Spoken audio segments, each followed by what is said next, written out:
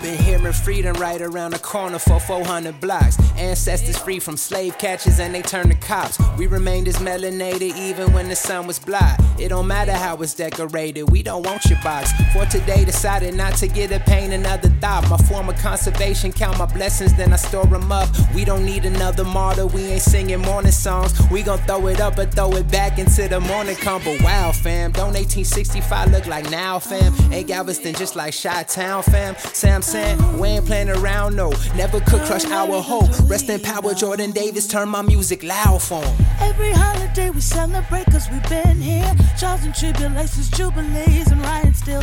Hope and peace like we all do, but still need more. Hopefully this just still believe for what it's worth. Still believe, still achieve, still enjoy, still inspire. Lead with love, yet born bold, long endured. Here we are, so we can celebrate, even through the pain. Yeah, we can celebrate. Every day's a gain. We can celebrate now. Hey y'all, my name is Ish. I use he, him pronouns, and welcome back to another episode of What We Need Now. Pretty sure you clicked on the title so you know what we're talking about today, but we're going to get into a little bit about freedom and what that means for Black folks in the context of the Juneteenth holiday. Hey fam, my name is Jonathan. I use they and them pronouns. You may remember me from earlier, the non-binary baddie from a previous episode this season. And that is exactly right, Ish. Juneteenth is an extremely important holiday for the world, but in particular, Black folks, as we continue to wrestle with the idea of justice, freedom, liberation, all those complex things in the United States. I know a lot of times when we're in conversations, folks really associate freedom and independence with like the 4th of July and the American flag and all these things, and even the Emancipation Proclamation. But the grim reality is even in those moments, not everyone was free. Not free indeed. In the era of the movement for Black lives, the continued attacks we see on Black and Brown communities, and not to mention a year plus of a global pandemic, yeah, it's not hard to find reasons to question what freedom and ultimately justice really means with everything going on. Exactly. And we're going to take some time to get into all those pieces today. We have a great guest, a speaker with us that we're really excited about that we'll dive into. And in today's episode, we will be exploring this key question of what is freedom as the world celebrates the Juneteenth holiday and all that it means. Happy Juneteenth, y'all. Let's get it. For Malcolm, Mumia, and those that fought for freedom, I say, Ashe unto you. For Malcolm, Mumia, and those that fought for freedom, I say, Ashe unto you. Ashe, Ashe, Ashe, my Lord. Ashe, Ashe, Ashe, I say, Ashe unto you. I am my ancestors' wildest dreams. I am the last slave that got the news that we were free. Every day is Juneteenth. Our blackness must be celebrated. For those that waited and waited in waters, who refused the same fate for their sons and daughters, this is for the martyrs. For the Philando Castiles, the Emmett Tills, it still gives me chills how the world stood still and we watched a cop kneel on George Floyd's neck. The disrespect, the disregard. Being Black sometimes it get hard, but trouble don't last always. You can't deny the truth. No matter how they try to Central Park 5 our youth, the proof is in the pudding. We do what they said we couldn't. Change gon' come. You can't block the sun. Back of the bus, back of the line, sun still gon' shine. The first shall be last, and the last shall be first. They even say it in the book they use for enslavement that the meek shall inherit the earth. So yeah, I am my ancestors' wildest dreams. I am the last slave who got the news that we were free. Every day is Juneteenth for me. For Malcolm, Mumia, and those that fought for freedom, I say, Ashe unto you. For Malcolm, Mumia, and those that fought for freedom, I say, Ashe unto you. Ashe, Ashe, Ashe, my Lord. Ashe, Ashe, Ashe. I say, Ashe unto you. Welcome back, y'all. We hoped you enjoyed that beautiful, beautiful selection. As y'all may have noticed, we culture it up in here, and we actually have an opportunity to culturify you. That's a word. I made it a word. But no, we really appreciate the words and the amazing talent that we just heard from. And now, as you all have been looking forward to, it's on to the episode. It's on to the interview. Again, me personally, I don't want to be, as the young folks say, a hype beast, but we have an absolutely stellar guest joining us today. I'm excited. You should be excited. Get excited. Ish, take us in. Who we got with us today? Oh, that's right. I'm definitely excited. Today, we have none other than the amazing, the phenomenal, the interstellar Sophia Benroud from Black Visions Collective. Sophia Benroud is a Black multiracial queer community organizer, postpartum doula, and chef. Top chef in the house. Blah. Sophia is the environmental justice organizer and co-founder of Black Visions Collective, a Black-led, queer, and trans-centering nonprofit organization committed to Black liberation. Sophia is also a co-founder of Divine Natural Ancestry, a project that supports community through tools, supplies, and knowledge for growing food in BIPOC communities, and is committed to transforming the current movement by centering communities directly impacted by climate and environmental, food, and healing justice, while also building stronger movements to break down systemic violence. Period. Wow. Period. Wow. I was like, wow, I almost added multiple periods, but that's an ellipsis, so we don't need there's nothing else up for debate. That's an exclamation point too. But with all that being said, Sophia, welcome. We are excited to have you on. How are you doing? Hi, y'all. Wow, that was a really serious entrance. The hypest moment of my day thus far, and probably for the rest of my day. Maybe the week. Yeah, I'm good. Thank you for having me. I love y'all. Of course, we're happy to. And I love Greenpeace. Hey, well, we love you too. We want to say, and for the listeners, that was not a paid endorsement. We just want to say that off the bat. That was not a paid endorsement. That was a genuine what the kids say, organic. That was an organic reach for there. So I actually love Black climbers, and I love Greenpeace because they taught me how to climb. So that's really where the love comes from. Yes. Side note, as we get into the questions, but yeah, I definitely also love Greenpeace climbing. That's where I first met Sophia.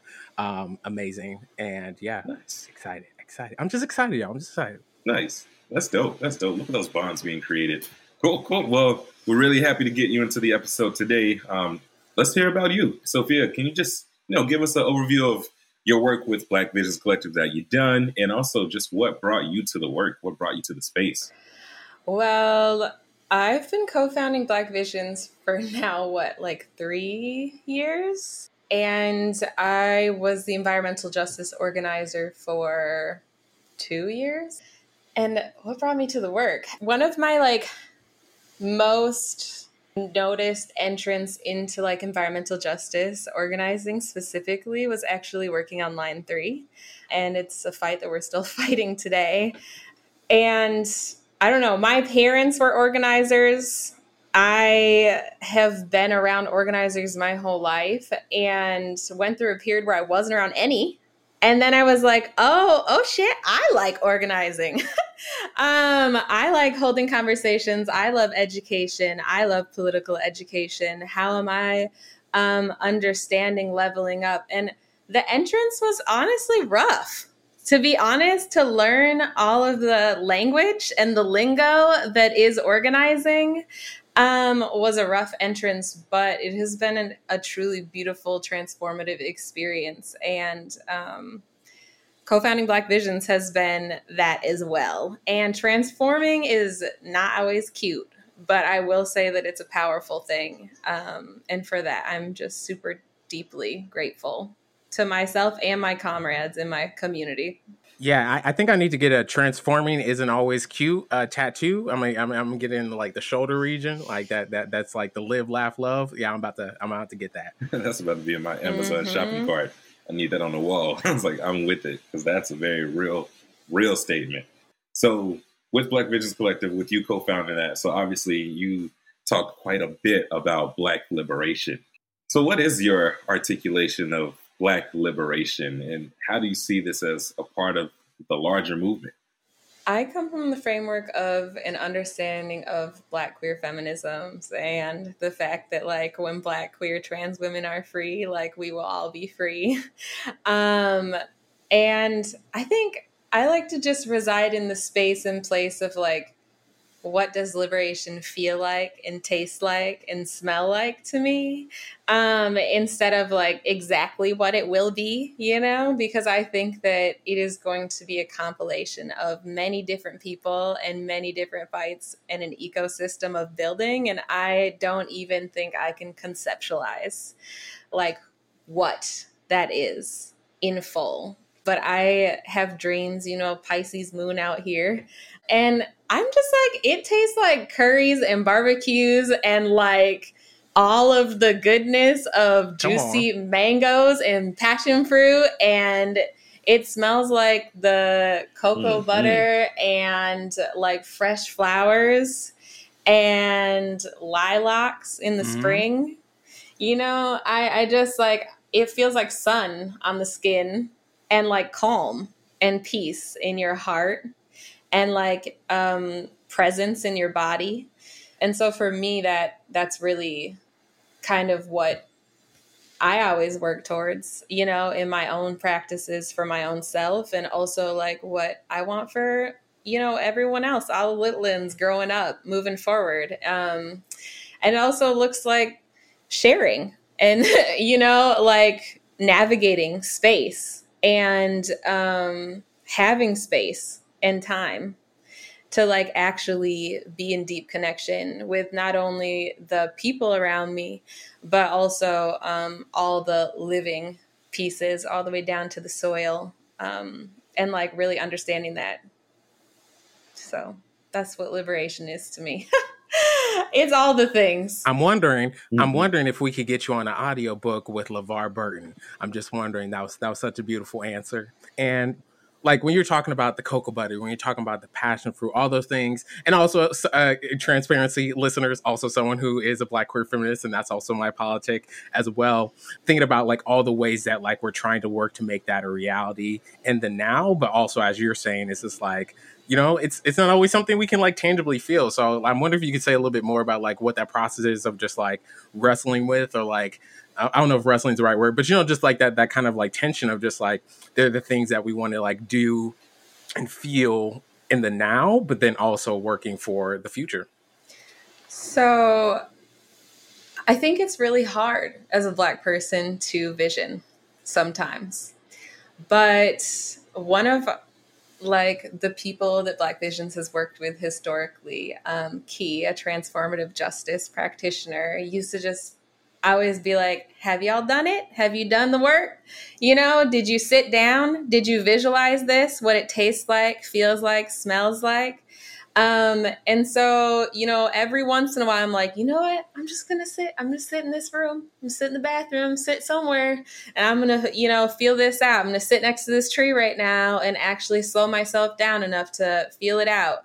And I think it is hard. It is hard being in the middle of capitalism and white supremacy and patriarchy and all the other, you know, things, overarching things that we're experiencing, but carving out that little moment to actually put the cocoa butter on my own skin, or like even just sit there and like, so I went to herbalism school, and to like sit there and like be in a practice of like soaking my herbs in oil for weeks and then taking it out and like straining it and actually making body butter, and like being in a practice of like deep care for my own self and my own body and my own being has really held space for that vision, you know? And I admit, like, I won't be the first one to cry, you know, but I will be the middle ground person that will cry and be like, this is really hard right now.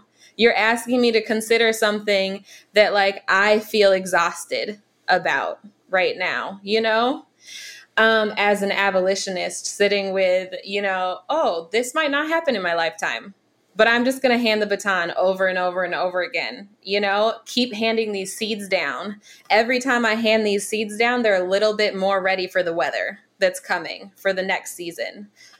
for the next growing season. So I think that's where I sit with liberation, is like that hope, that praxis, and also community care. This whole self-care thing has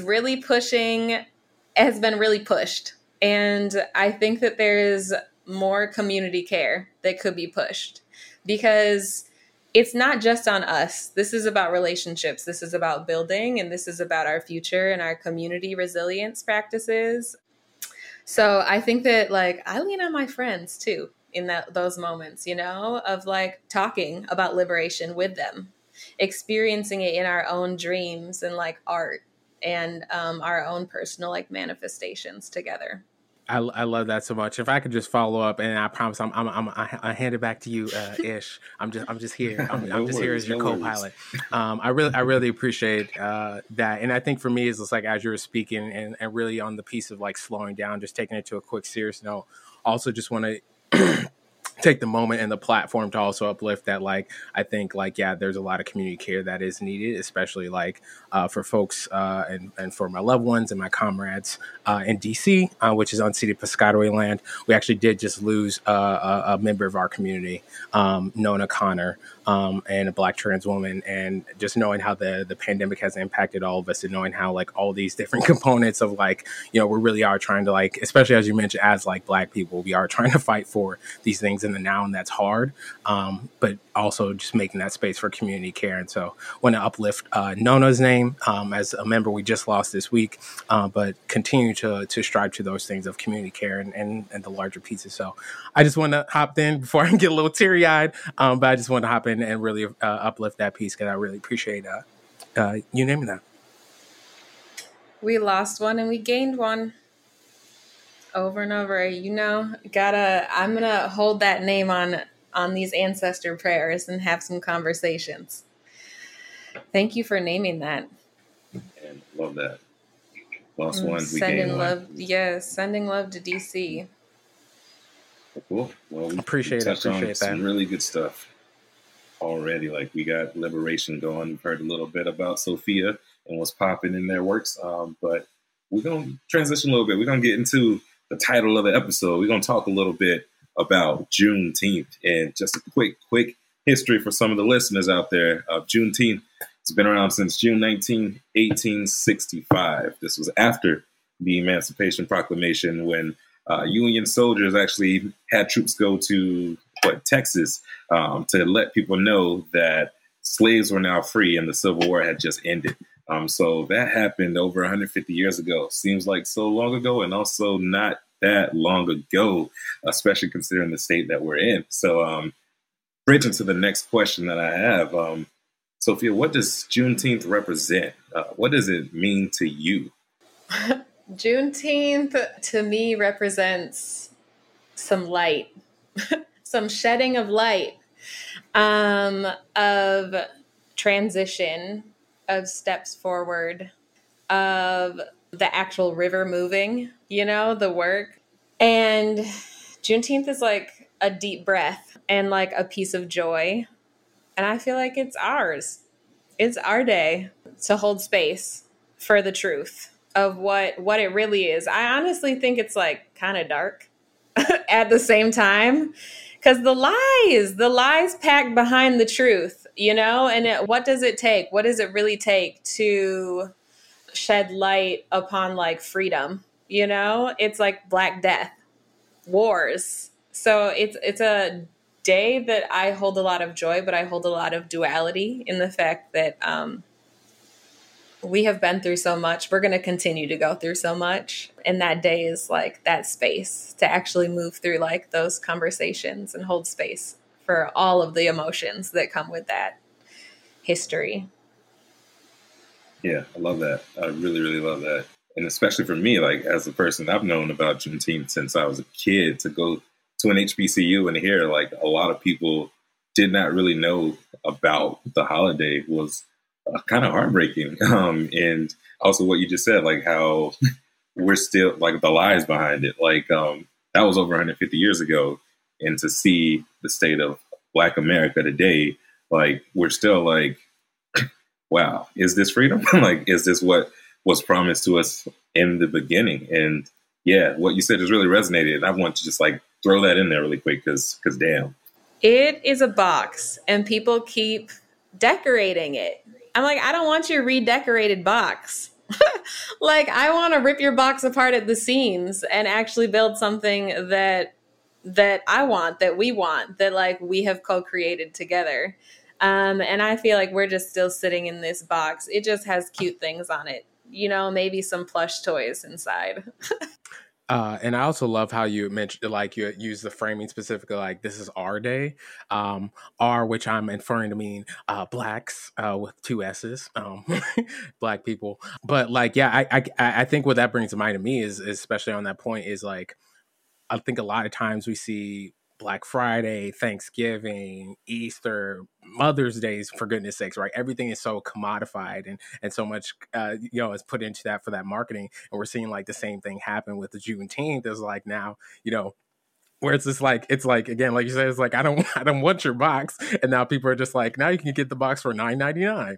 And it's just like, I think the irony of like what the holiday actually represents. And then like, as we're seeing this like wave of like people like just taking it in a different direction.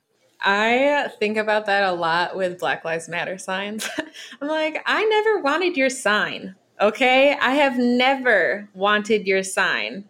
And the matter is the minimum, right? And I'm like, but did you show up to this thing? Are you actually showing up for Black people in your life? Are you even in a relationship with Black people?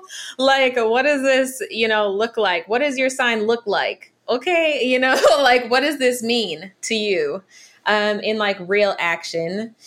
And, cheers to Pedagogy of the Oppressed, because I am very passionate about praxis. And it didn't start there and it won't end there. But I just think it's like, what are you really doing? I want to see what you're really doing with that. Yeah, we're going to dig further into the idea of celebrating Black freedom in the context of the reality of Black America in just a second. But first, we'll do a quick ad break. Hey, Ray Gal, how you doing on today? How are the kids? Good. They hard-headed as usual, but I'm maintaining per usual. Okay. And speaking of maintaining, let me maintain this appetite. Can I get some food? Go ahead and treat yourself. You grown. Okay, bet. Hey, family. How y'all doing? Mwah. It's your Auntie Angie. Let me get some of this food. It looks just like Mama used to... What is this? Who made this dish? Whose freedom is this? Point looking at all y'all. Who is it? What is it? Look at that. And I could smell it from over here. All I'm saying is who brought this? See, I put it all the way in the corner because I knew somebody was going to try it out. Like I said, I almost these threw it folks away to the cookout? because it's nasty, but I didn't want to be disrespectful. But why you? I know you got better home training than this. Come on, cuz. Why you let us eat it then? Well, look. I see the grill masters here, Curtis. We know you're the grill master. Could you please just help us out with this? We got an issue. Oh, snap. I just got here and y'all already fussing. Why y'all over here making all this noise? Better not be messing up that freedom. I've been waiting all week to get on this grill. I gotta say, I wish you hadn't waited quite so long, because as you can see, somebody messed up this freedom way before we got here. Yeah, I know that's right. It's definitely messed up because it is dry, ain't got no flavor or anything. My taste buds and my ancestors have been disrespected. And this just is unseasoned. What kind of makeshift cutting corners recipe did this person use? They definitely didn't get it from my mama, my auntie, or my grandmother. It is so bland. Freedom. They call it freedom. It sounds more like confinement. Ooh, child. And what is that hitting the back of my throat? It tastes like some prisons, like some private prisons. We can't have that. I was choking on something. It tastes like the 13th Amendment. They put a few dashes of college debt in there for sure. Let me get a little taste of. Ooh, nah. That's like generational oppression right there. It tastes like every child was left behind. Good Lord. Well, y'all ain't gotta get up all riled up about it, but regardless of whose it is, and we won't point fingers, clearly this freedom was here before we got here, and it ain't right. I know that's right. And since we need this freedom done right, let's just make some from scratch. I'm gonna get it started. How y'all take y'all freedom? See, now that's what I'm talking about. Okay, so for mine, you got to have a really big helping of reparations. That's right.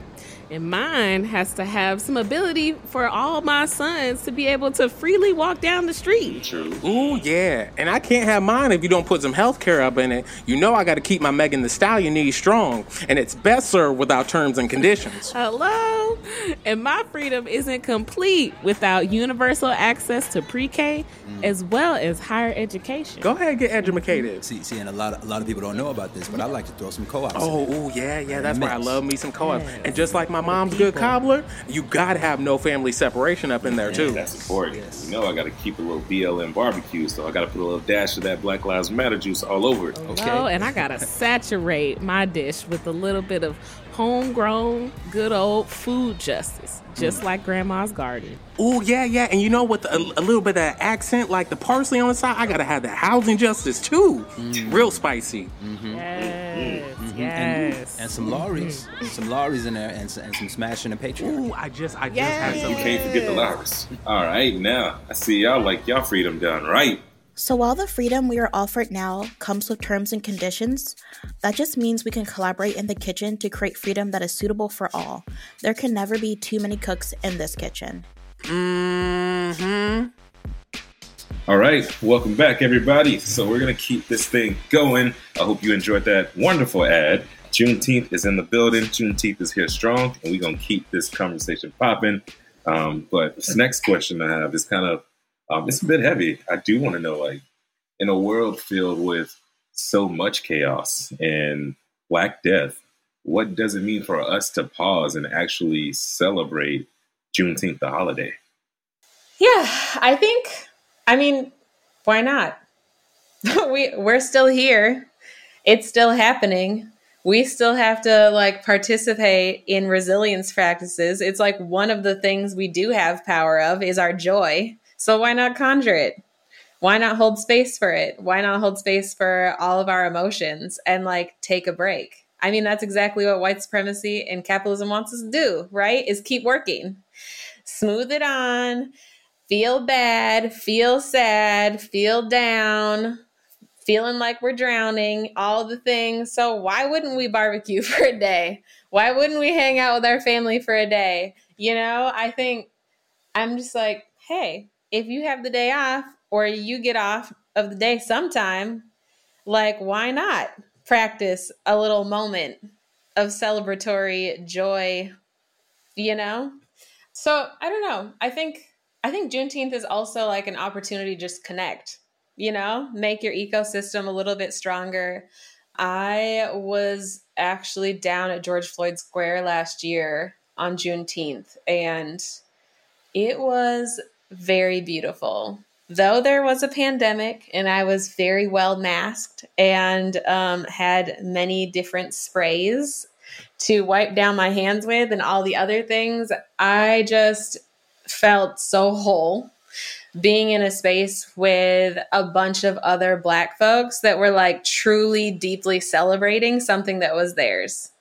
Like, I don't want to sit there and listen to fireworks on July 4th. I don't care, never will care. But I will definitely listen to them with a bunch of Black folks. And I know that we're like held and there's like an actual security team that is like Black people actually leaning into community safety and like eating together, hanging out and sharing space and telling stories. So I'm just like, why wouldn't we celebrate, you know? And this is part of like honoring the deaths of Black folks, is like saying, hey, we're going to continue to fight. We're going to continue to be here. And like, we're going to continue to like actually participate in joyous moments together and community build, because that's exactly what we need. So who's going to barbecue with me this year? I love that. And you know, first off, it is still a Pandemi Lovato. It is still a Panorama. It is still Panasonic. It is still a Panini outside. So I may not be there with you in person. But blessings. I'm going to send blessings. And I can be there virtually. But these virtual barbecues. We need to start a whole thing. Virtual barbecue it up. We can all play the same songs, hang out, put our little phone out and like sit on the little Zoom calls. We could just wave at each other in each other's backyards, be like, what's up? You know? Actually, we all got that same cookout playlist too. Yes. Following the image of Beyonce before I let you go. Beyonce before I let you go, and everyone doing the little 4 count in their own living rooms. I love it. Dope, yes. Dope. Cool. Well, in that case, what work lies ahead for the movement? Like, what do you think justice can look like for Black communities? Justice can look like many things for Black communities, but one thing I would like to see is the abolition of the police. I truly, deeply believe that the police are upholding so many different violent systems, and are fear-mongering. And so for me, justice looks like them just not existing. For me, justice looks like money being moved into actual, real community-led safety, you know? And that looks like real healthcare. You know, not the bum, we're going to pay a bunch of money into this thing. I'm just like universal healthcare for all. Why are we spending all the money on the militarized police when like we could have healthy people out here, holistically healthy people, right? Even just from like my postpartum standpoint, it's just like doula standpoint. It's like, why do we have such high Black death from birthing? That's ridiculous. That's absolutely ridiculous. So that looks like justice to me. Wellness, real care by Black people, for Black people, in ecosystems with many others, and it's culturally competent in all the different ways that we are actually calling for. And it's led by every single community, because what Texas needs is not exactly the same as what Minnesota needs, you know? And we all know what we need, and our communities know what we need. And so I feel like that's what justice is. And I think that every community, and like Black people are not a monolith. Like Black people are going to figure out what they need and what justice looks like to them in many different ways. But I just think that starting with the abolition of the police is a good point to start with. And in conjunction to that, the cages in which they use to capture people in, and the prison industrial complex as a whole. Bars. One word, listeners, bars. Yeah, no, I appreciate that so much, because I think a lot of times, like, the popular movement people, or like people in different platforms, I'll say it like that, so I don't get any hate mail. But like, I think there's people like in movement who often talk about like, you know, there is no justice when a life is taken, right? Which is an accurate statement, right? But like, what justice can look like we were saying, is like the measures that we're doing to invest in our communities. Which actually, the only reason I'm talking is for a quick plug for our previous episode on food justice, where we're talking about what it could look like to get healthy food for our communities. Holistic. So I love that, because like really what could a future look like when our communities have what they need to like not just like scratch by, but like actually thrive. Right. Real food sovereignty. So on that piece of like just our community, yes, on abolition, yes, on all these pieces. Another kind of thing that like we really want to like dig in with folks is like, what are like some of like the major campaigns that we're seeing, or like kind of calls to action that we're seeing, like we really want to rally people around. I know that at the top, if folks go back to the top, you listed off like the 57 and a half different things that you're doing because you're amazing and baller.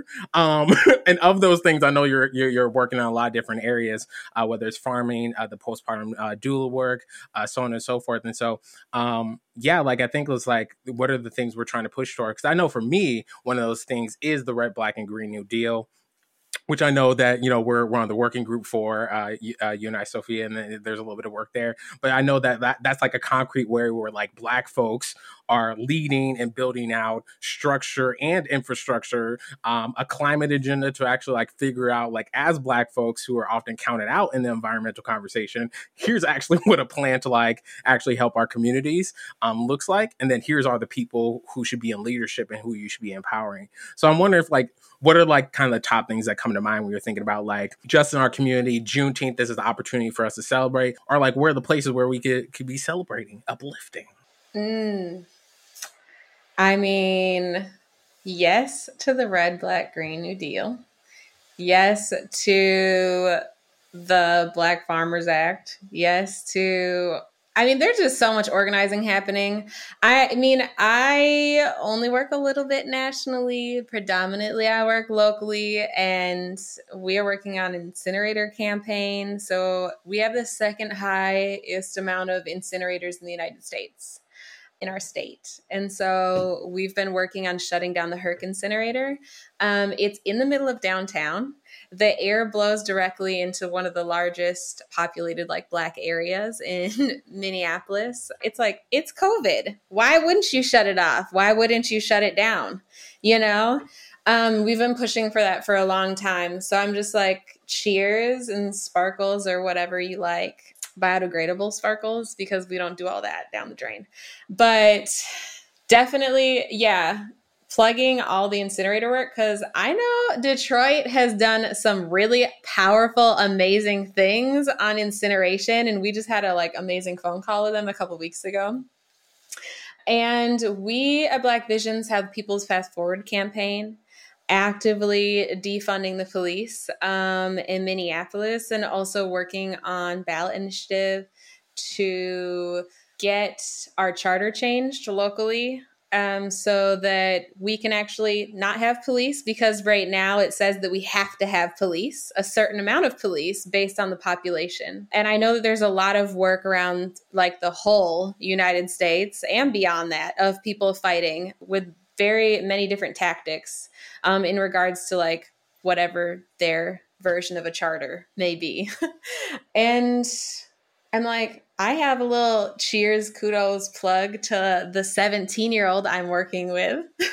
Her name is Alexis, and we're working on a mapping project together of mapping BIPOC farmers in the Midwest. Because y'all, I feel like the Midwest has been a little forgotten. Okay, the organizers in Chicago, Detroit, St. Louis, you know, folks are out here, and the Dakotas, and people are fighting for climate change in their own way. We've never had possums in Minnesota before. Okay, why are there possums in Minnesota? It's climate change. So we have a beautiful, amazing people fighting against, you know, pesticides and big farming, you know, industry, big ag in the Midwest. And I'm always plugging the Midwest. I tell everyone they should just move to Minnesota. Yes, plug the Midwest. What I'll say is a quick shout out to St. Louis. I will say there's a quick shout out to St. Louis. To this day, one of the most powerful NVDA, which is nonviolent direct action trainings I've ever gotten to this day, was hosted by the Organization for Black Struggle while everything was going on in Ferguson. So, like, yeah, shout out to St. Louis, shout out to the Midwest, shout out to Black people, because Black people are everywhere. Everywhere, there are Black people everywhere. Like, happy Juneteenth. You know what I'm saying? Like, Black people everywhere, not a monolith. We are spread out, and also recognize that freedom here is also freedom everywhere else. And Black people are all around the world. This is global, right? Our freedom, our resilience is deeply connected and intertwined to the freedom of our siblings all over, everywhere. Because Black people are everywhere. Beyonce said we run, you know, who runs the world. Yes. And I'm like, you know, Black people. Yes, absolutely. And I will absolutely affirm anytime we have a Beyonce reference. Absolutely. But I would love to talk, if you could share a little bit more about the incineration campaign. I know that years ago, I want to say that in the 90s, maybe the 80s or 90s, Greenpeace did some anti-incinerator work. And I know that's like really like powerful and like has a direct impact on communities. So I'm wondering if you could say a little bit more about that process. And also specifically just because I know like we've had a slight conversation about this previously about like, you know, trash doesn't disappear, you know, and it lives with us. Yeah, I don't know why people think that it is not compost. Plastic does not compost, y'all. Okay? And compost is not something disappearing either. It's transforming and changing something into something that's useful. Incinerators, they're terrible. The incinerator locally here gets renewable resource credits, so they actually don't have to pay as much taxes. Incinerators burn trash. Our incinerator burns trash from all over and predominantly from the suburbs where most of the white people live. So we are breathing in the air that a lot of other people that are using and consuming mass amounts of things, and it's just getting burned and put into the air. It's not disappearing. It's going into our lungs. That's why Black people have the highest rates of asthma in the United States. And they're predominantly placed by like indigenous, Black, like people of color's homes and like places where they reside. And Gaia, an organization, was the one that gave us the grant to start working on this. People have been fighting our incinerator for about 30 years now. They are supposed to age out at about 20 or 30 years. So it's old. It needs to be gone and taken down. And really, honestly, the biggest solution for incineration and trash in general is zero waste. And how do we actually shift our relationship to consumption overall? And also, it's not our job as singular people. This is a corporate issue. You know, they need to actually reformulate how they make Ziplocs. Like, why don't you reformulate and rework, you know, how you're actually creating the products that consumers are buying? Because we know that we need certain things to live, but I don't need plastic on the outside of every single toilet paper, you know, wrapper on top of another piece of plastic to bundle it together. It's absolutely ridiculous. I know they have better ways of doing this. Why didn't you just wrap it in paper? It's for convenience. And it's not for the convenience of us. So it's for the convenience of them. So I really encourage like analyzing, thinking through how we can actually push Target, Walmart, fossil fuel industry as a whole, all these different groups, you know, to actually make and create products that are better for us, you know, and for our all living things. Yes. And real quick, I really appreciate you taking a moment to dive into that because it's really important. And yeah, specifically uplifting the fact that like more often than not, we are in these situations where high wealth communities, primarily white communities, are having their trash burned in these incinerators that are directly impacting Black and brown communities. And these folks are directly breathing in plastics, microplastics, and that potato salad with the raisins in it. And that's not okay. That's not okay. With the raisins. I just want to add one more thing about incinerators. I know I've gone on this long thing. Go ahead. People are just like, okay, then what do we do? What do we do with the trash? You know, we're just going to bury it in the ground. We're just going to have more, where are we going to throw it? We're just going to put it in the ocean. And it's like, actually, no, like none of those are solutions. You know, Greenpeace has been fighting against all the trash in the oceans for years. And also burying stuff in our soil is definitely not going to help. So yeah, zero waste is the only way. Compost, and supporting and pushing for like real political education for people to understand in depth, you know, what solutions are actually available and how we can support and push for accountability in those ways. Yes. Come on, accountability, huh? Come on, wig snatched. All right, and one last thing. Again, for accessibility, I want to come back and explain myself a little bit more. And I really appreciate you taking that time because, yeah, I think it was well worth it to take the time and kind of hear a little bit more about the campaigns that you've been working on, as well as a little bit more specifically about this incinerator issue because it impacts so many different communities across the so-called U.S. But the Red, Black, and Green New Deal is a network of Black individuals, organizations, as well as there's an allied network that supports that is really grounded in the reality and the urgency of the moment of like what has to be done to like protect the health of Black and brown communities. Because as Sophia said earlier, coming from a Black queer feminist lens and a politic, understanding that if we actually work for and make life better for the folks at the margins, that actually helps to make life better for everyone, right? And so those are the people that we're fighting for and with and following the leadership of. This network is grounded in a 9-point plan. We love a good bullet point. 1 is honor the water.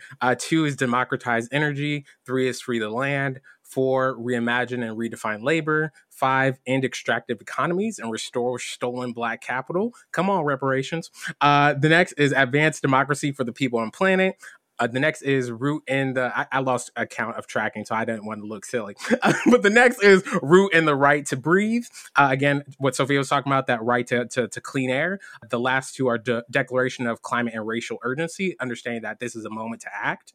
And then also global South solidarity, understanding that like when you buy an iPhone, when you go get a laptop, whenever you do it, it's just not something that like impacts your community. It reaches far reaching. So we'll have links to all these things available for folks in our follow-up blog. But I did want to go back and do that and just encourage people to like check out these campaigns and other campaigns, because there's endless opportunity for folks to get engaged in this work. And I think that's really important to uplift, but definitely be following the leadership, because we're talking about Juneteenth of Black folk. Absolutely.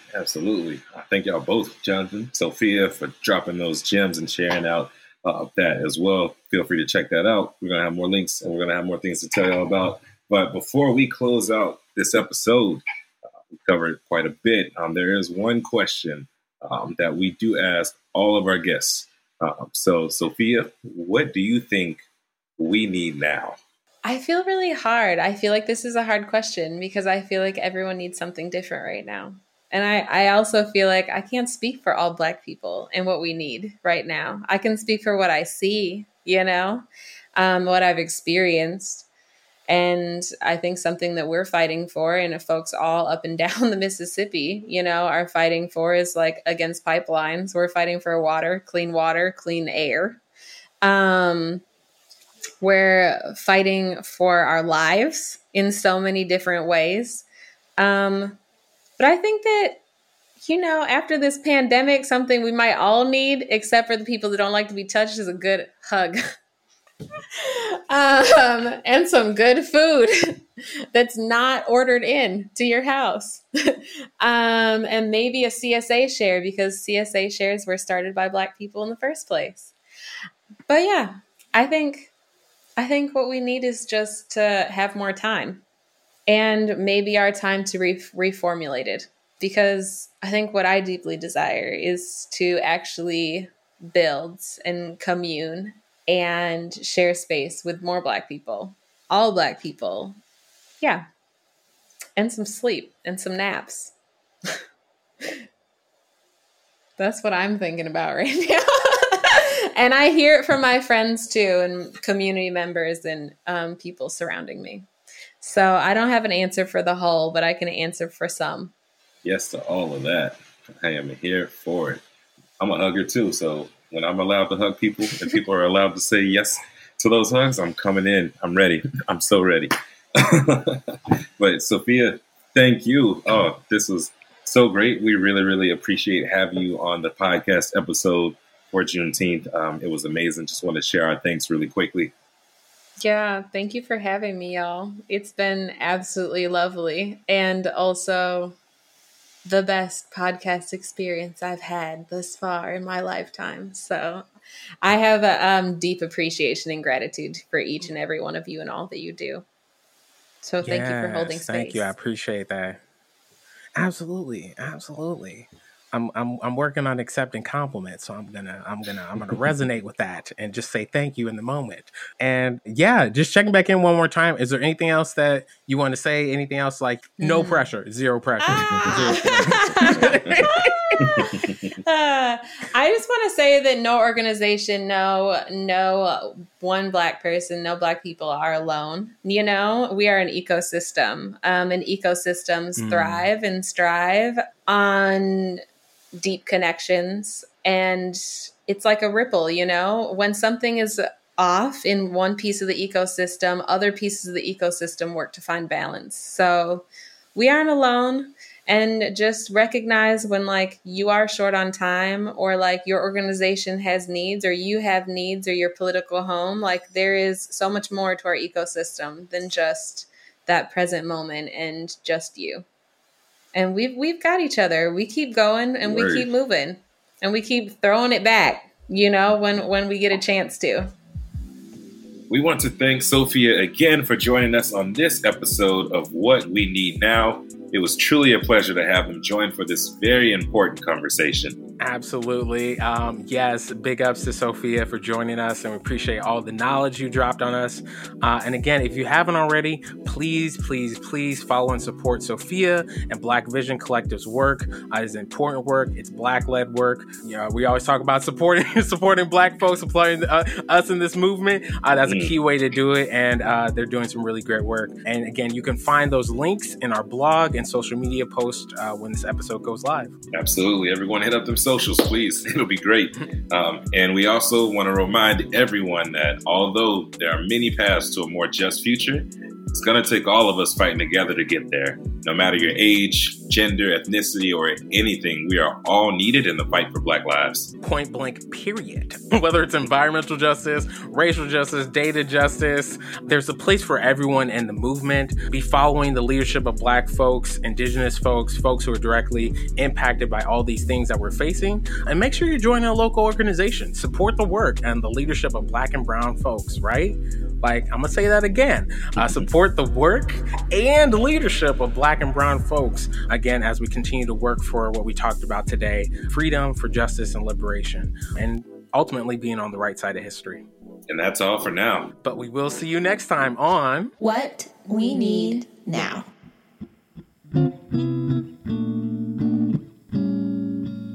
Oh, yeah. Oh, Mary, don't you weep no more. Oh, yeah. We gonna be alright after a while. Here we stand, knowing well of the truth of our path, still sustained by the prayers and the hopes of days past. Still on God, showing love, proving life, faith above, peace of luxury rarely afforded to us, but we can celebrate, yes, even through the pain. Every day's a gain. We can celebrate now. We can celebrate. There's no need to wait. We can celebrate now. Oh, oh, oh. Mary, you wept enough. Watch us dance and watch our joy. Oh, yeah. Oh, we can celebrate even through the pain, yes. Every day